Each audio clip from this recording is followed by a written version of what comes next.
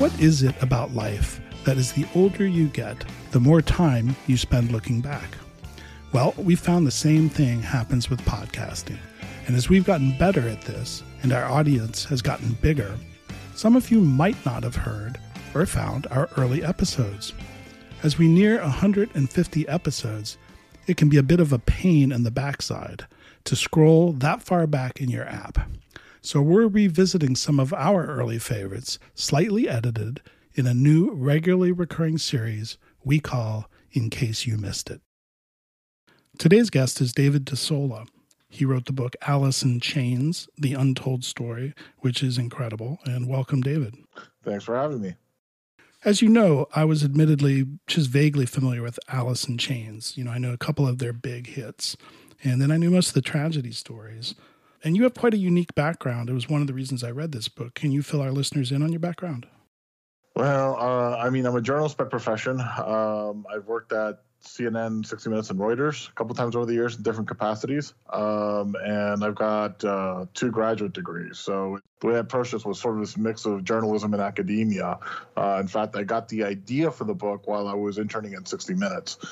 Basically, what happened was I was working 5 days a week, and I was going to class 2 nights a week. So I had a lot of work at the time. And one of those nights when I had a bunch of work at home, I put on the Dirt album for the first time in ages. And I just sort of rediscovered it that way after not hearing it for quite a long time. This was in summer 2011. At that point, Lane had been dead for 9 years. So I thought, oh, somebody's written something, right? It must have written something. And so I started looking around, and I found nothing along the lines of what I was looking for. And so at that point, I had the utterly insane idea of doing it myself while I'm doing grad school, while I'm working at 5 days a week at 60 Minutes. So that's how it started. Ultimately, when I decided to do this, I was going to treat them like I'd be writing a book about, like the historical figures they are rather than rock stars. Because I think some of these rock bios, they're a little too, I don't know, they're not as detached from their subjects as I think some of them should be. Gotcha. Well, that was one of the things that attracted me because I didn't know much about him, and I needed a guy like you to take me through a rather dark story. But let's start with, kind of the birth of the band and what would become the grunge scene. And it was a youth movement overall, but I was really surprised at how young these guys were when they first started out in sleaze and a glam band and all that kind of thing. Well, but before we get to Alice in Chains, just generally speaking about that whole Northwest, what would become the grunge scene later on, almost all of them were, children of the mid 60s to early 70s. So they were born, they were kids in the 70s. They came of age in the 80s. So there was a couple of things that happened in that period. They grew up on sort of, your classic rock, if you will, your Beatles or Jimi Hendrix or whatever. And then, as they get older, they discover, Kiss in the 70s, Led Zeppelin, bands like that. And then in the 80s, it's like that second generation of classic rock. You also see the beginnings of the MTV revolution and the bands that ushered in that era. So all these things sort of start percolating and coming together, right? And so there's a bit of a generational divide between those guys and the ones that came before them, right? Now, getting into the community itself, I would say that, grunge happened just because of a series of separate but mutually reinforcing factors. Geography, I think, was a big one. In those days, as hard as it is to believe today, that Seattle was considered a small market, like a secondary or tertiary market. So it was, small town. You're a couple hundred, if not 1,000 miles away from the closest big city in either direction, in any direction, south or east. Then you have weather. Weather's not that nice in Seattle for a good part of the year. So if it's raining outside, guess what? Bands will hole up in their basement or the practice room and they jam and they write songs. There's talent. There's, basically a bunch of local musicians who are playing to themselves, for themselves, things that they like. There was an infrastructure there in the sense that you had local media, you had magazines like The Rocket, you had live venues like the Grand Central Tavern and the Crocodile, you had recording studios like London Bridge, you had record labels like Sub Pop. Add all that together and something was going to happen. I don't think that there was any sort of master plan. It happened sort of organically. And I think one other thing I should note also is that I don't think any of them, whether it was Alice in Chains or any of the other bands from that period, I don't think any of them ever had any expectations for commercial success. I mean, they did this because they loved it, and it was for their own personal enjoyment. I don't think anybody ever thought they'd make a living out of it. I think if you go listen to those early records, there's an innocence and an integrity to all those records from that period before Nirvana blew up the whole scene in 1991. Right. And you mentioned MTV before, which probably had a lot to do with, the popularity of glam and hair metal bands that these guys rose up through.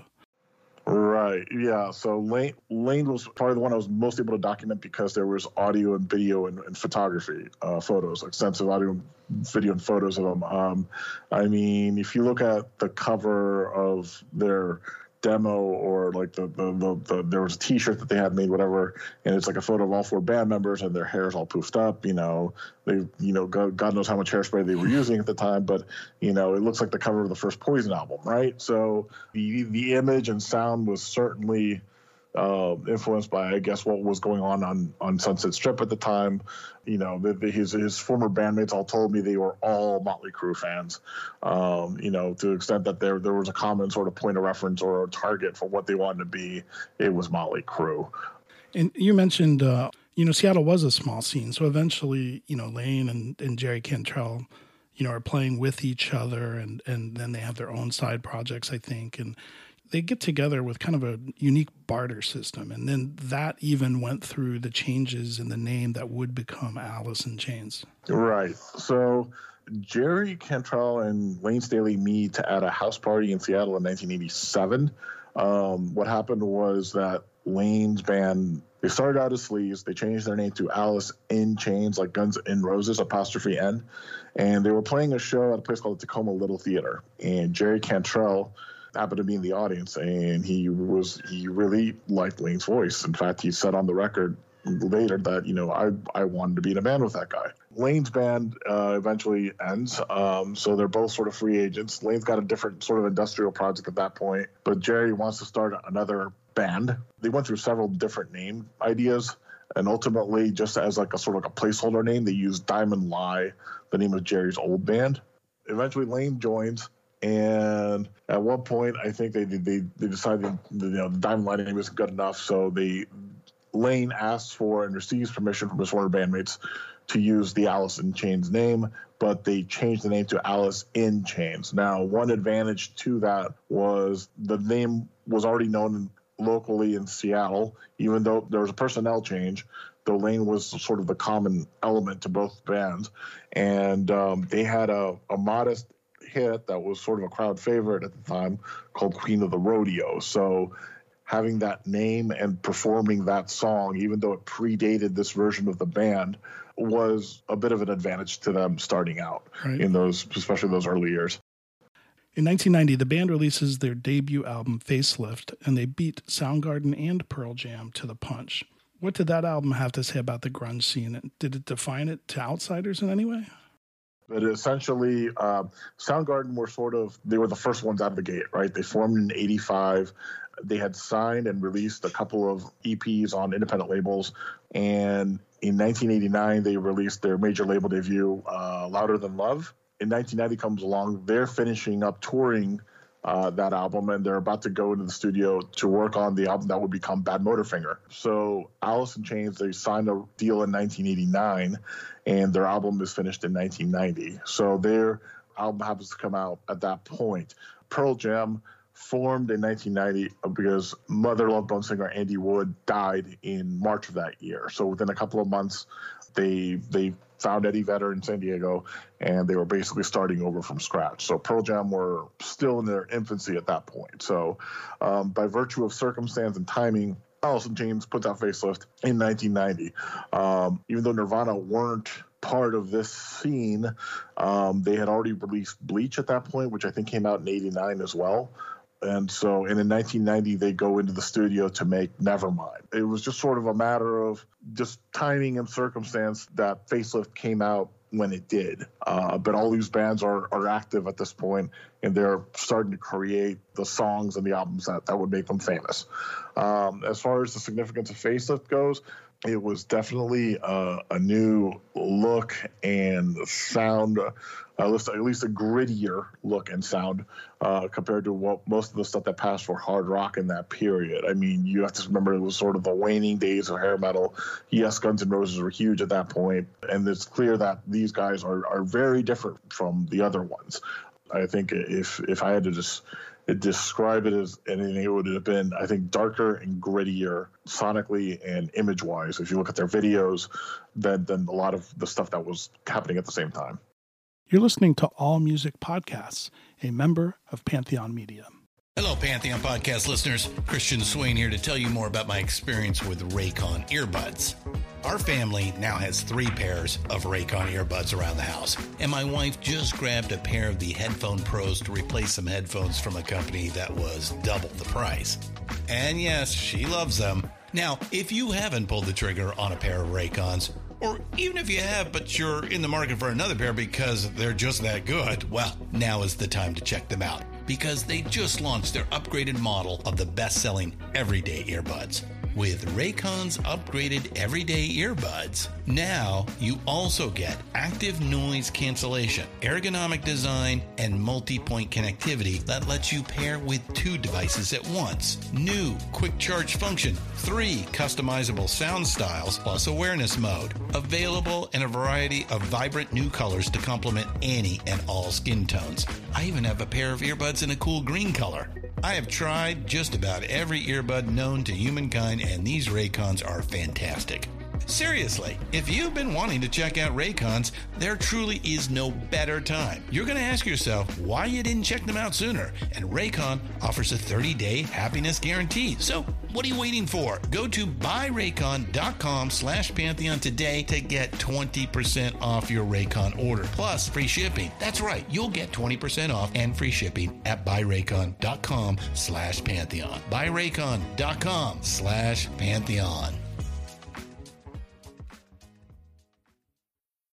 We're speaking with David Sola, the author of Alice in Chains, The Untold Story. We Die Young, which was their first single off of that album, and that's a really bleak song, but as bleak as it is, that video, I went back and watched it, and that might even be darker. Yeah, well, lyrically, it was about, young kids getting involved in gangs and violence and things in Seattle, things that were happening at the time when they were writing the album. So, hence the title, We Die Young. And then the video, as I recall, there were a series of fires in the LA area, and so they got permission to go to this one family. This family's burned out house. They used the destruction and the debris and everything in the house and the yard and the swimming pool as part of the set. It was already destroyed, and so they were able to put their own twist to it. Set things on fire or throw things in the pool or whatever. I don't know, but it was lyrically, it was a pretty dark song, and the fact that they basically used this poor family's burned out home as the backdrop for it, even though it has nothing to do with gang violence per se. It just it was not a happy video to say the least. How much do you think MTV and videos played in the success of both this record, the band, and grunge in general? Oh, huge. Absolutely huge.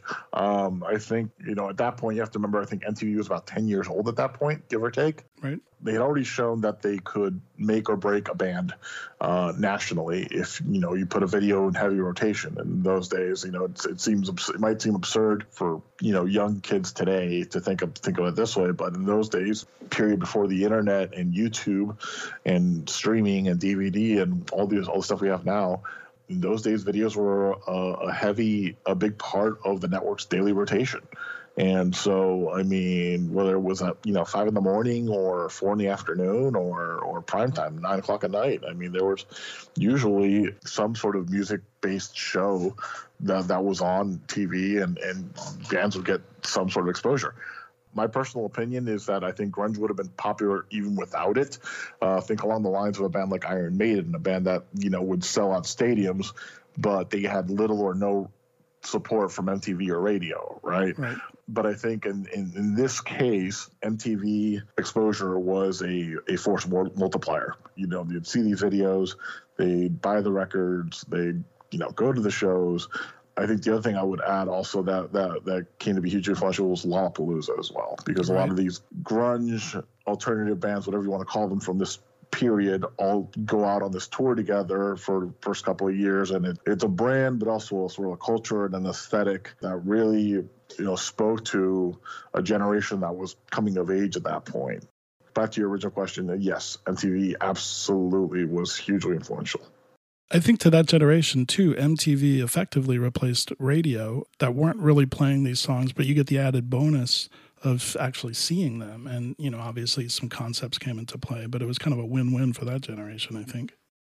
Man in the Box at this point is blowing up on MTV, and it's blowing up on radio as well. And the band is opening for Van Halen. One of my favorite bits in your book is the prank stories that you recall between the two bands. Can you share those with our listeners? Yeah, so Alice gets tapped to open for Van Halen I believe it's from between fall of 91 to early 1992, sort of off and on. There was a series of pranks going on between the band. I mean, I guess there's a sort of a tradition of the headliner hazing the opener. So there's one particularly infamous case where the Van Halen people they pranked Alice in Chains 4 times in one set. And according to the my research, the pranks were the crew put strips of duct tape facing upward all over the stage, so they step on it and get tangled up in the stuff, right? Then at another point, they hired a group of what were described as ugly strippers to go on stage to join the band for a song. And again, later on, another Van Halen tech came out on stage dressed as Little Bo Peep with an actual live sheep on stage for a song. And then when the band are playing their big hit, their Man in the Box as the set closer, the Van Halen crew walk out and they just start breaking them down in the middle of the song, right? They unplug Mike Starr's bass cabinet.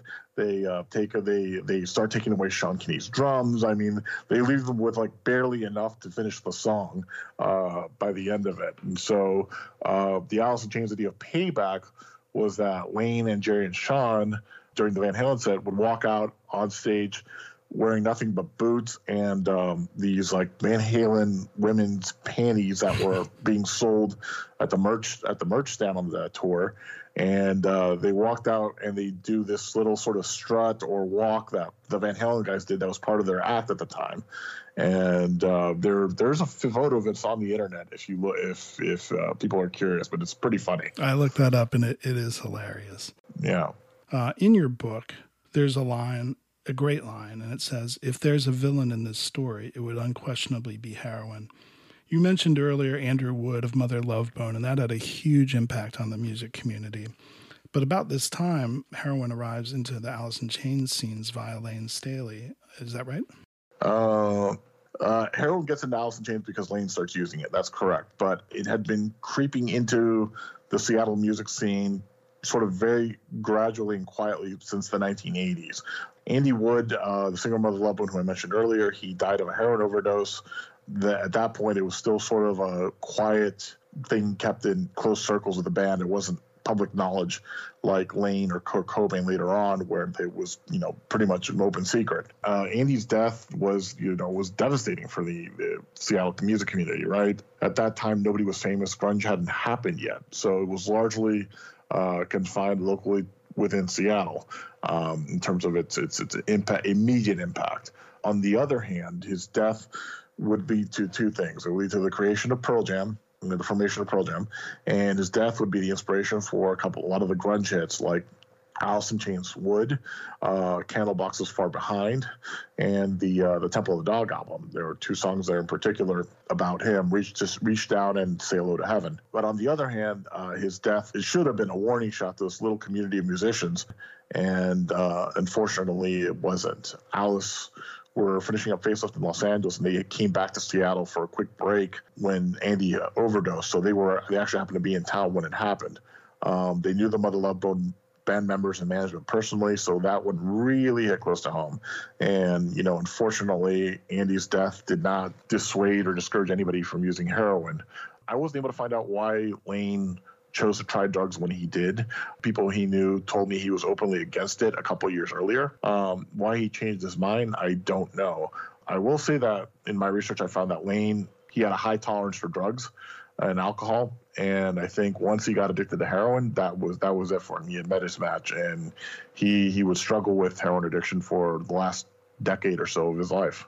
So Demry Perot enters at this point as Lane's girlfriend, and unfortunately she was down that road as well, correct?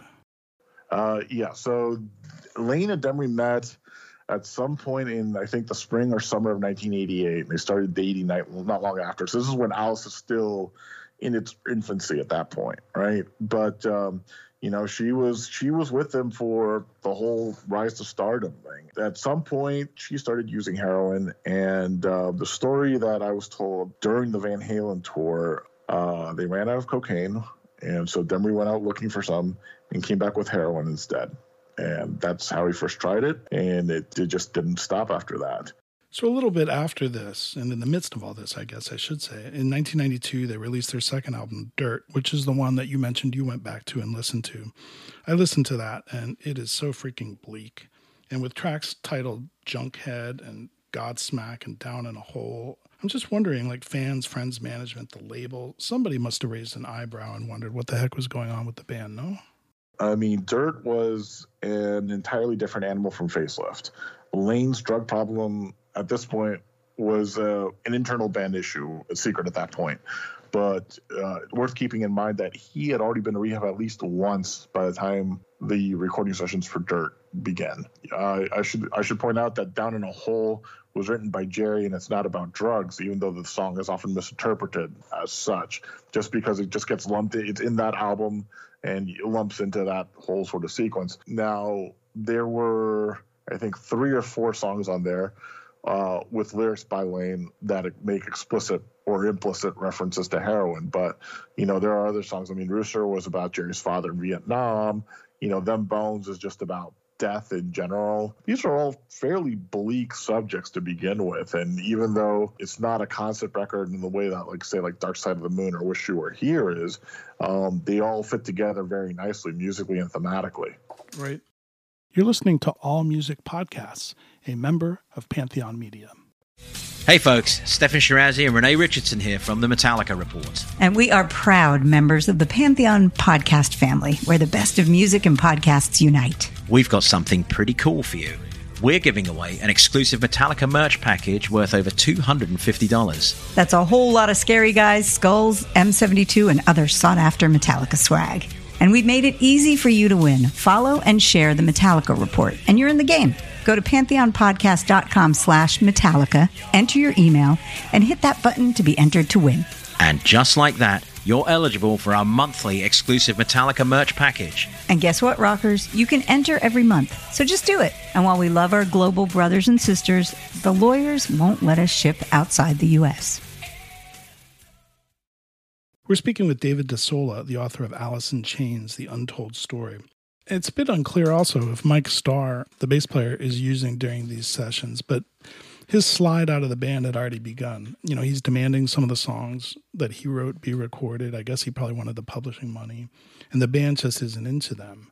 You mentioned when he's finally kicked out of the band, he had excuses and blackmail theories and that he quit rather than being fired. What's the real story there? All the Alice in Chains guys had used drugs recreationally at some point or another, even before they were famous, before they got a record deal, including Mike Starr. Now, for my own research, Lane introduced Mike to heroin during one of the recording sessions for Dirt, and Mike had an extremely negative reaction to it. He ran out of the bathroom, and he wound up throwing up on the carpet in the studio lounge. Now, there were 3 people there at the time, Lane, Mike, and Brian Karlstrom, the recording engineer who was working with them on the album. And so Brian was the guy who told me the story, and at the time, Lane and Mike were already dead, so ultimately I only have his account of that event. Besides the drugs, he's already having problems within the band. He had been caught scalping backstage passes and tickets on the Van Halen tour by Van Halen security people. During the Dirt sessions, he was pushing for a song that he had written called Fear the Voices to be included on the record, which is a song that he was working on during that session when he first tried heroin. It didn't make the cut for the album, but it did create this internal division where Jerry and Sean weren't really fans of it, but Lane was. And so they do this recording. It doesn't make the album, but they sit on it, and it was later released as a single as part of the band's box set. There was also a couple incidents of diva-esque behavior on his part on the road. And so you add all these up, and growing and escalating drug addiction to the mix, and it's not surprising why he was fired. He never accepted responsibility for his own actions. The firing happens a couple months later. In January of 93, they're in Hawaii, and I guess that's where Jerry, Lane, and Sean tell him, you're out of the band. Because they've been touring with Ozzy Osbourne, they knew Mike Inez, his bass player, and so there was never an audition. We want that guy to be our bass player. And Mike plays the last two shows at these festivals in Brazil, and he goes home, and that's it. The band goes to Europe, and they meet with Mike Inez. They rehearse for a couple of days. They got to give him a crash course in the Alice in Chains catalog, and they spend the rest of 1993 pretty much touring nonstop. So that's the end of Mike Starr's role in Alice in Chains. Yeah, that probably contributed to the darkness, that's for sure. And Lane is, meanwhile, he's sinking deeper into addiction, but somehow still finds time for Mad Season, which I'm not sure if a grunge supergroup is the right term, but it was a project that featured Lane, Mike McCready from Pearl Jam, and the drummer from Screaming Trees. Yes. So this is in the spring or summer of 94. Alice in Chains had released Jar of Flies, the acoustic EP, and it went straight to number one. First time an EP had ever done that in history. And they're making plans to tour in the summer of 94. They had an opening slot to do stadium shows with Metallica, and they had a spot at Woodstock 94. So they're rehearsing for this tour, and Lane shows up to practice one day, and he's obviously under the influence. So at that point, the band says, stop, we're not doing this. And they pull out of all of their commitments for that summer, all their tour plans. At this point, Alice in Chains sort of goes on hiatus. But anyway, during this period, Mike McCready started what would become the Mad Season band and album. He would show up at Lane's house, play him a little thing he had written on a guitar, and see if Lane could write some lyrics to it. He had met this guy, John Baker Saunders, who was about 10 years older than him, and he'd met him in rehab. He moved out to Seattle with Mike, and he'd be the bass player. I don't know whose idea it was to get Barrett Martin as the drummer, but that's how that band comes together. They made one album. They only played like 4 or 5 shows locally in Seattle. They never toured. Well, meanwhile, rumors are flying about Lane. He has AIDS. His fingers had to be amputated from drug use. And in 1995, famously, Rolling Stone does a story supposedly on the band, but it features only Lane on the cover, and the headline reads, "The Needle and the Damage Done." Where are the band at this point, commercially, reputation-wise, management, label, all that kind of thing? By the mid-'90s, the rumor mill about Lane is pretty much out of control. I mean, his heroin use is pretty much a well-documented fact. And it's everything from, AIDS to missing fingers or missing an arm or whatever because of, his veins collapsed, whatever. He's starting to become a recluse, right? He's not going out much. He's not doing press. He's starting to fade out of the public eye. For what it's worth, all of these rumors are pretty much erroneous. I found out from my own research that he didn't have AIDS and he wasn't missing any digits or limbs or whatever, although I was able to confirm that he did have hepatitis C, presumably a result of his intravenous drug use.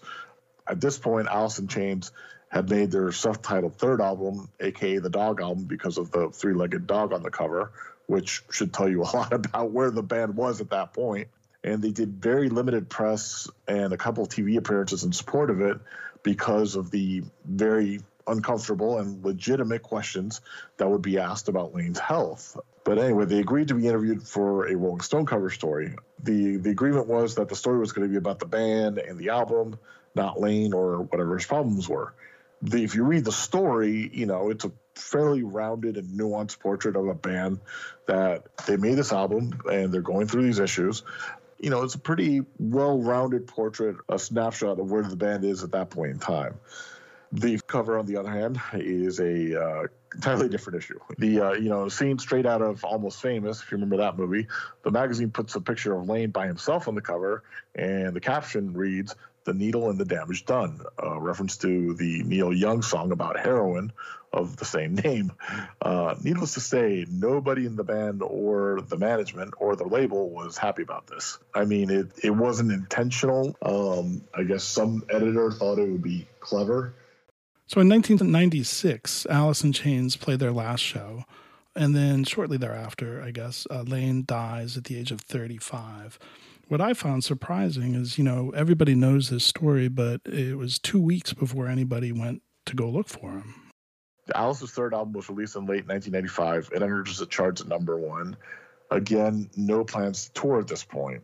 I think in April of 96, they do MTV Unplugged. And a couple months later, they agreed to do a small number of stadium shows for Kiss, who had just gotten back together with the original lineup. So those were the band's last shows with Lane. And after the last show in Kansas City in July of 96, Lane overdosed. There's video of this last show. I mean, he looks and sounds great and performing well. They played the hits. They played some of the new songs. They took a bow. And, literally at some point after that show, he overdosed. He passed away in April 2002. And as you said, his body was discovered about 2 weeks after the fact. Again, from what I read and from what I was told, so not seeing him for long stretches of period of time was actually quite normal to people, right?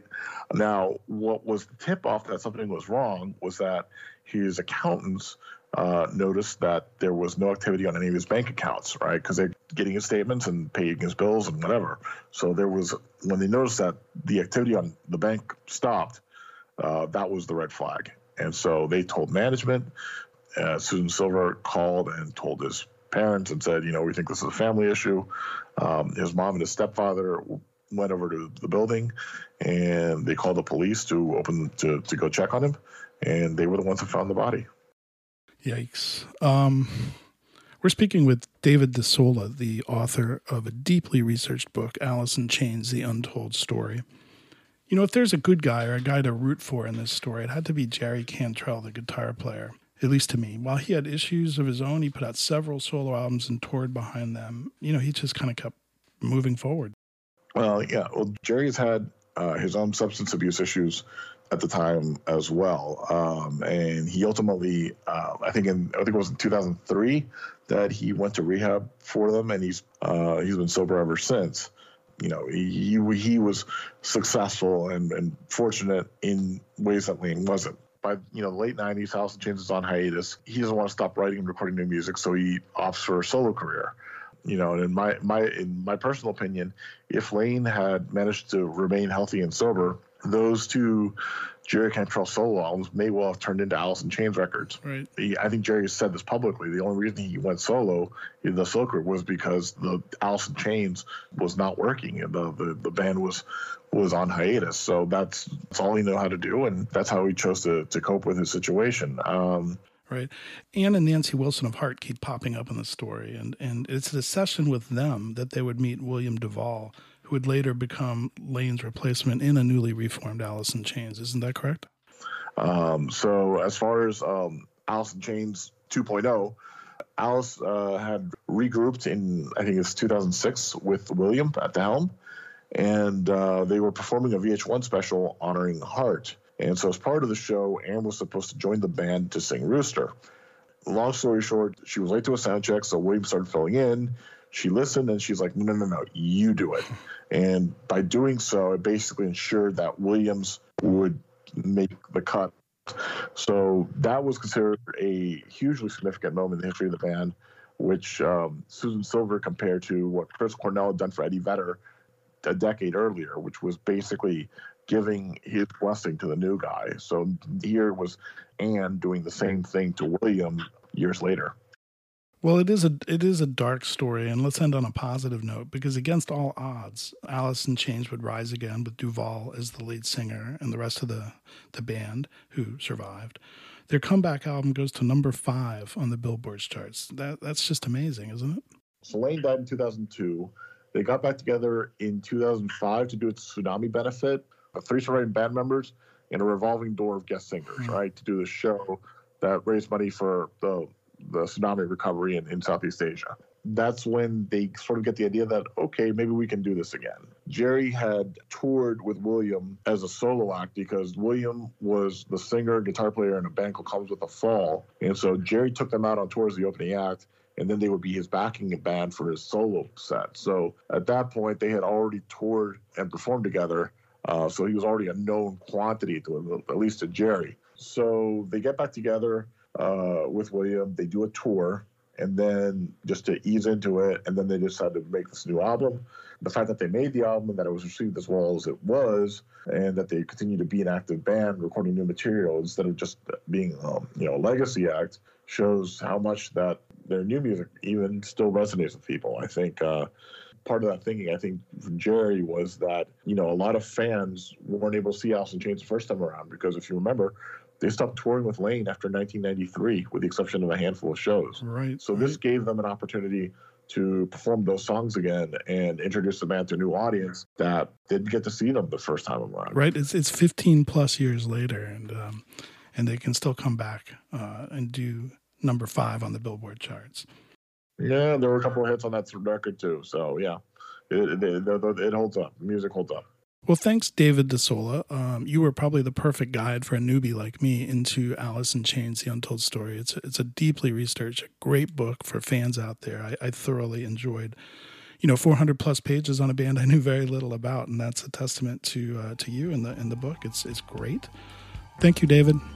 Thank you, Steve. Well, thanks for going backwards in time with us for this episode of In Case You Missed It. We're going to try and keep this going every other week. And don't forget, if your app only shows you 20 episodes or so at a time, check out our brand new mobile-friendly website, allmusicpodcast.com, where all of our shows are instantly available at your fingertips.